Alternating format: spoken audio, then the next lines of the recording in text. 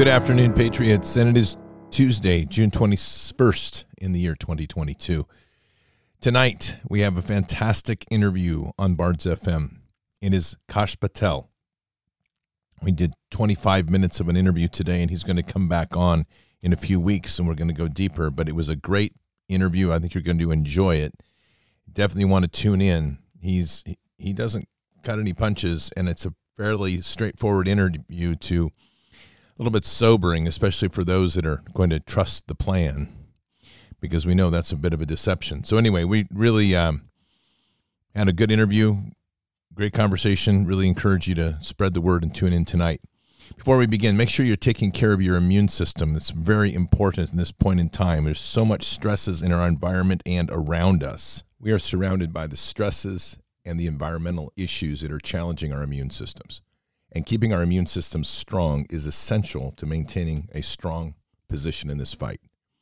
Expedition Coffee was designed specifically to not only give you that energy boost you need that will sustain you across the entire day, while boosting your immune system and help maintain a mental focus throughout the day. You can find Expedition Coffee, XPED, Expedition Coffee at expeditioncoffee.com. And there you'll also find a full range of products that are designed to work as a full health ecosystem, all designed to reclaim your personal health sovereignty. Those products include the Gut Health Triad, which helps heal and seal your gut. Leaky gut is one of the critical causes of sickness in our nation. You also have Immune XP, which is an immune booster based on pine cone extract with high levels of vitamin C. Earth, which is a nutrient powder, giving your body a full complement of nutrients you need. Just mix it with water, drink it like a shake. Do that once a day. And Pure 47, one of the most refined silver extracts on the market that can isolate most of the pathogens that you'll encounter. The products on expeditioncoffee.com are all designed to give you back the strength in your immune system to not only endure the challenges to the immune system, but to dominate and to rise above to reclaim your true health sovereignty. So check out Expedition, XPED, expeditioncoffee.com. Patriots, I want you to hear a piece that I just came across with Dennis Prager, and it's, of all places, on Tim Pool. I think it was a real eye-opener for Tim Pool and his cast. So take a listen to this. Most human beings would prefer to be taken care of than to be free. I'll give you my freedom, you give me free health care. I'll give you my freedom, you give me free education. You can have my freedom. An evolutionary psychological perspective, it makes sense. That's right. That's the reason you need a higher principle than evolution to guide your life by, which is why ultimately I do believe this is a religious battle.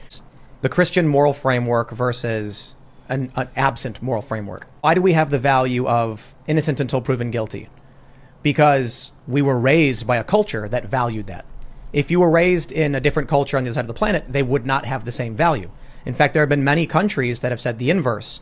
It is better that 10 innocent people suffer than one guilty person escape. We in the United States hold an inverted view of that. And so I read about the Fourth and Fifth Amendment, the presumption of innocence, the writings from the Founding Fathers, and the praise for Blackstone's formulation. And then I discovered his formulation was rooted in the Bible. And I said, that's fascinating. These stories from religion were carried on and left within us by the previous generation.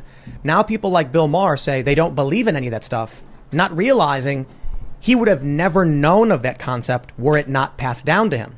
When you look at other countries that did not have the same religious values, they don't have this. They have a presumption of guilt. You get locked up and then we'll figure it out.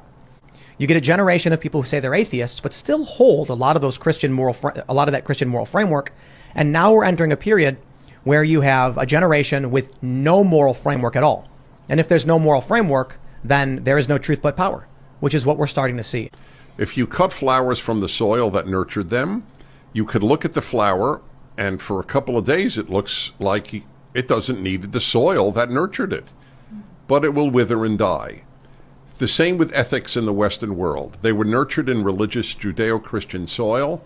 You rip those ethics from that soil, they will last for a generation or two, just like the flower will for a day or two, and then they will wither and die.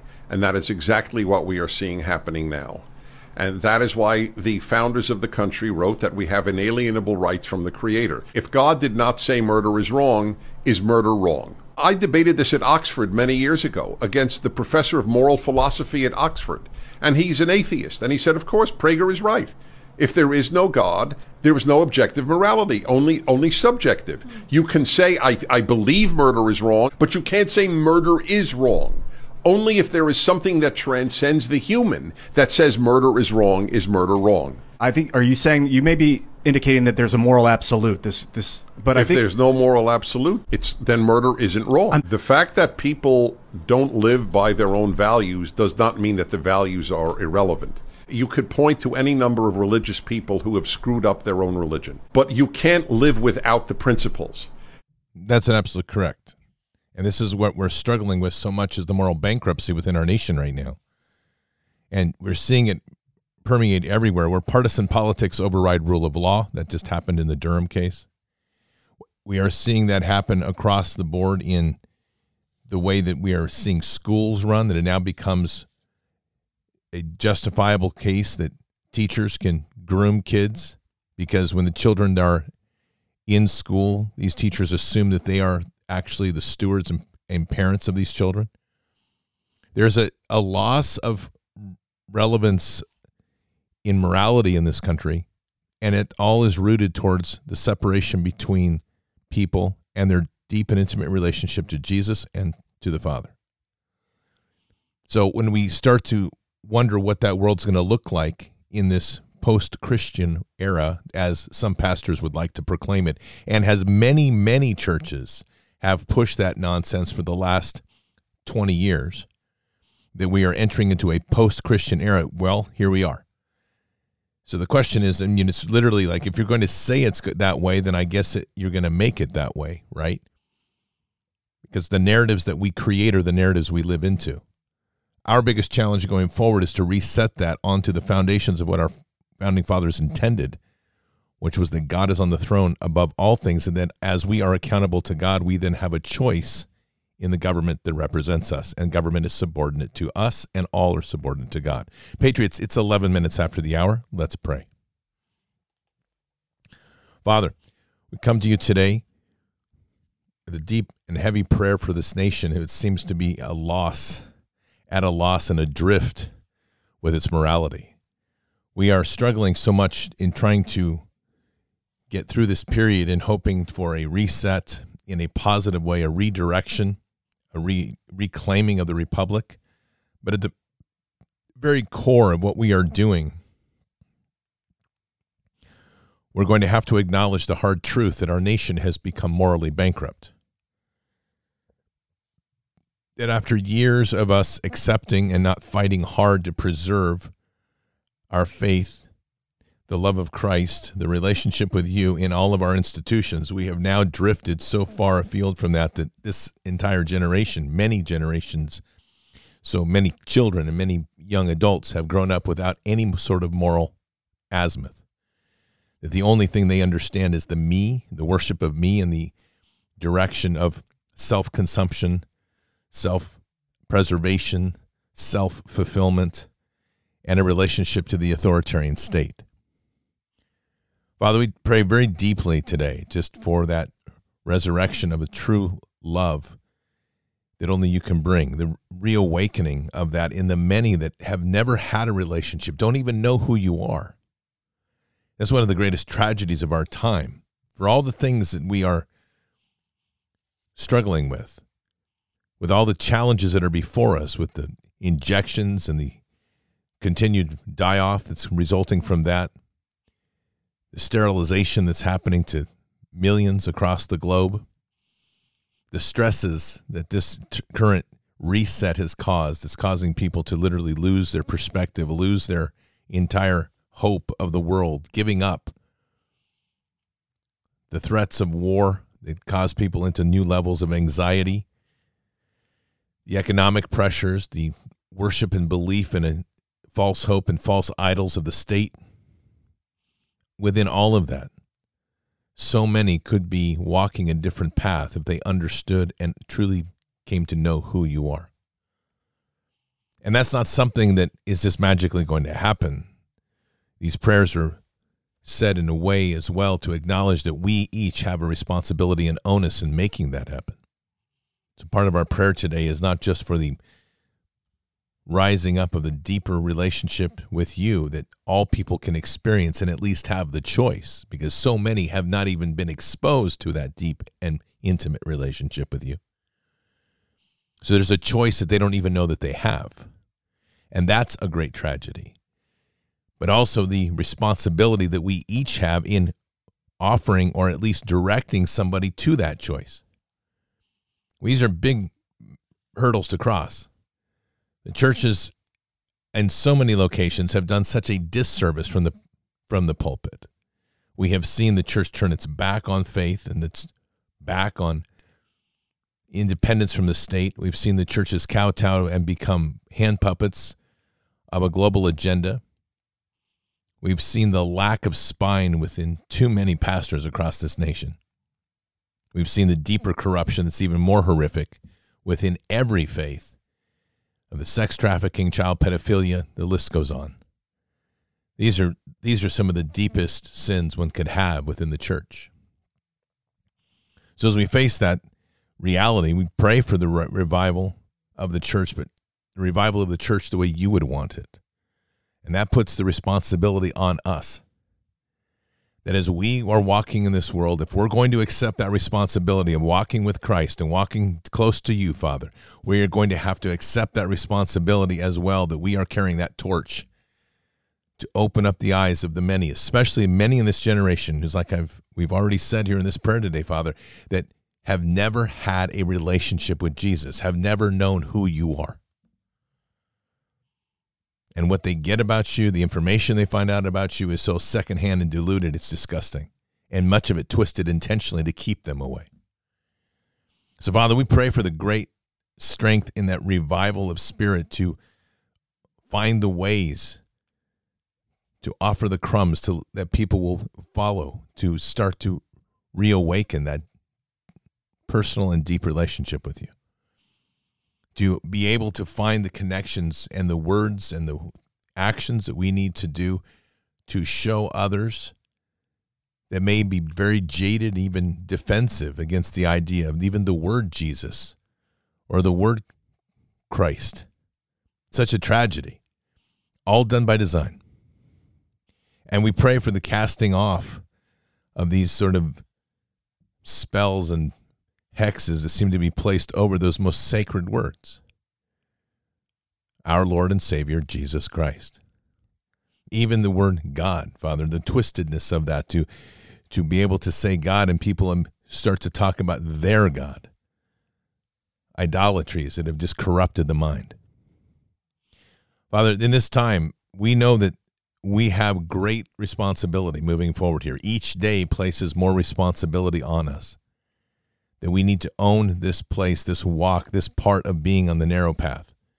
It's not just a simple step for me. It's part of us working together as a remnant to expand that kingdom, to connect with others, and to take that responsibility seriously and very committed in our process.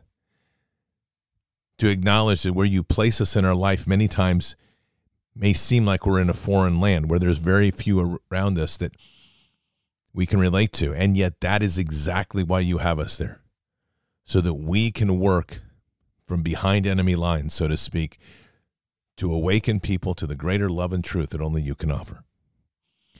Lord, we just pray for that awakening in the remnant, to see the responsibility that's set before, see the responsibility that leads to opportunity. And as we are witnessing the reveal that all that was hidden comes to light, the greater responsibility we have each day to continue that push forward to awaken as many hearts as possible to the love in our Savior and the connection to you, Father. So guide us in these times, and we say these things in Christ Jesus' name. Amen. It's a very challenging time for all of us, but it's not going to get solved by itself. And so we're going to have to continue pushing forward and pushing hard. Our country is so distorted right now that, as Dennis Prager pointed out, we have people, and actually Tim Pool said the same thing, we have people that are walking as atheists, and they're holding on to the moral values that were established by the Christian ethic.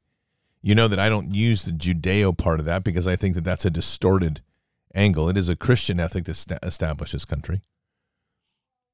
And the whole principle of this nation was built around the Ten Commandments. It's an unbelievable model in itself. It's still to this day one of the greatest human experiments ever put into action. And we have to fight to preserve it. Never before has a country acknowledged that it has a king, but that the king is God. That is the most amazing thing ever. To our knowledge, that's never been done. Sure, there's been kings, plenty of royalty, human forms of it. But our founding fathers acknowledged that our Creator, the one God, the true God, sits above all, and that is who we see as the royalty of our nation. And then from there, we are blessed with the choice to choose those who will lead this nation and who are then subordinate to us and our desires and wills as a people. And as we can obviously see, that has been so heavily hijacked. This group that's in power now, that draws its formation of power from the dark bowels of Rome and all the secret societies that existed there, they see themselves as gods, and they see us as their subjects. That was never as it was intended. And so it's there that we have our greatest fight. And it's going to be an enduring fight. It's not going to be fixed in November. It's not going to be fixed in 2024. This is going to take a lot of years and a lot of grinding. And there's going to be times that we're going to see some great victories, and there's going to be many, many times we see nothing at all, or what seems to be failure. Because at the core of all of this is the morality of the nation. I want to play something for you from 1989. This is David Icke. Very interesting. Is crunch time in this whole agenda, crunch time for the human race. This is the time when this network of interbreeding bloodlines wants to bring in its global fascist structure of a world government to which nation states would be administrative units, of a world central bank and a world currency, a currency that wouldn't be cash, it would be merely electronic, for which there are fundamental implications for human freedom. And also the world army, which is designed to be NATO, expanding as it is now, of course, to become the fully fledged world army, world police force. And underpinning that little lot is designed to be a microchip population, in which we are microchipped with our financial details, our medical details, etc., etc. And that would allow not only electronic tagging, people knowing where we are all the time, it would allow the external manipulation through this electronic means of our mental and emotional processes. This will happen unless the human race wakes up and wakes up fast. And to do that, we need to understand what's really going on. And to let people know that, we've got to stop beating about the bush, stop pulling punches, stop pussyfooting around, keeping information from people, oh my goodness, how will they react, and just say, this is going on, take it or leave it, make of it what you will. That's 33 years ago. He saw the writing on the wall of where we would be, and it's extremely accurate. That's the responsibility that we have now. I would hate to have us go back in 33 years and look back and say, man, we were saying the same thing and look how far off the cliff we fell even now. We're pretty much over the edge of the cliff. As I've said, the republic is lost. That's an acceptance that people have to kind of settle into. So the question then is, what are you going to do about it? And if we're going to do something about it, it means we've got to dig in. And digging in is hard. It means hard grinds. It means our entire lives are built now around one thing: restoring the republic. That's the hardest fight ever, because what's been lost, there's deep damage here. There's deep corruption in thinking. And the whole point of this is that we are the solution to this. We are literally the plan to save America, but it's not going to be done by others. And along the way, we get assistance in different forms, but the fight is local. The fight is grassroots. The fight is people finally coming together and realizing that we don't need the federal government like they say. And don't think that they're stopping, because their maniacal plans are continuing to be fostered and festered. They truly hate anybody that does not align with them. And I can't tell you in any real number terms what the percentage of good and bad is. I just know that, and we know that if we look at this, those that are corrupted and have given up on this republic for the benefit of themselves is significant enough to be able to steer an entire economic policy and drive the most powerful nation into the ground in a matter of 18 months. That should tell you everything. We have a long fight ahead of us. And the only way we're going to get through this climb is to constantly be checking in and constantly be touching in with God. Here's a nice message from John Voight. My fellow Americans, we will never allow this force of evil to knock down our Constitution, our God-given truths. My friends, we're all saddened by the unrighteousness that has doomed our nation. We're all angry for this deceit that has taken our freedom, our children's freedom. But we must not give up. For God shall remind all that his power is stronger than any politician, any book, any lie. He will show truths because we're a nation of truths and strength. And my fellow Americans, he will never let us down. Let us all keep our faith. Let us all keep our truths. And let's all participate in the next rally, where Donald J. Trump will show all that he is the only president that had our best interests. My friends, we're all sad and heartbroken. Our nation is in despair. But he fought for us once, and he will do it again. Let us hold our heads high, our hopes high, and let us remember our forefathers' words, the words stamped on our flag, our dollar bills, our trust. In God, we trust. Much love to you.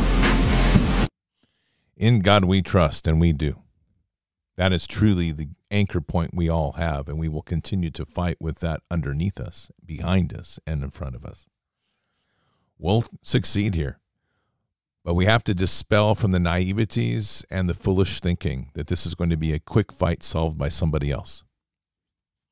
This is going to take some grit, it's going to take some gut, and it's going to take some spine, and it's going to hurt sometimes. And that's okay, because you only appreciate what you win when you endure the pain to get there. And that pain only makes us stronger. Patriots, I will see you this evening for a great interview tonight with Kash Patel. Keep your head up and your eyes forward. Never bow to evil, never relent, always press into the fight. God is with us. He'll never forsake us. So keep your prayers up for the strength of this nation to awaken to the love of Jesus. In the end, God will always win. But we are here in this time, in this place, for just such a time as this. We are at war. Walk boldly and fearlessly with Christ. Occupy the land. Expand the kingdom. Mission forward. Patriots, I'll see you this evening. Until then, or until the next time, God bless, and out for now. We shall pay any price, bear any burden, meet any hardship, support any friend, oppose any foe to assure the survival and the success of liberty. Every thoughtful citizen who despairs of war and wishes to bring peace should begin by looking inward, by examining his own attitude towards the possibilities of peace. Too many of us think it is impossible. Too many think it is unreal. But that is a dangerous, defeatist belief. It leads to the conclusion that war is inevitable, that mankind is doomed, that we are gripped by forces we cannot control. We need not accept that view. Our problems are man-made. Therefore, they can be solved by man, and man can be as big as he wants. No problem of human destiny is beyond human beings. Man's reason and spirit have often solved the seemingly unsolvable, and we believe they can do it again. Surely the opening vistas of space promise high costs and hardships, as well as high reward. So it is not surprising that some would have us stay where we are a little longer, to rest, to wait. But this city of Houston, this state of Texas, this country of the United States was not built by those who waited and rested and wished to look behind them. This country was conquered by those who move forward, and so will space. We choose to go to the moon in this decade and do the other thing, not because they are easy, but because they are hard. Because that challenge is one that we're willing to accept. The energy, the faith, the devotion which we bring to this endeavor will light our country and all who serve it. And so, my fellow Americans, ask not what your country can do for you. Ask what you can do for your country.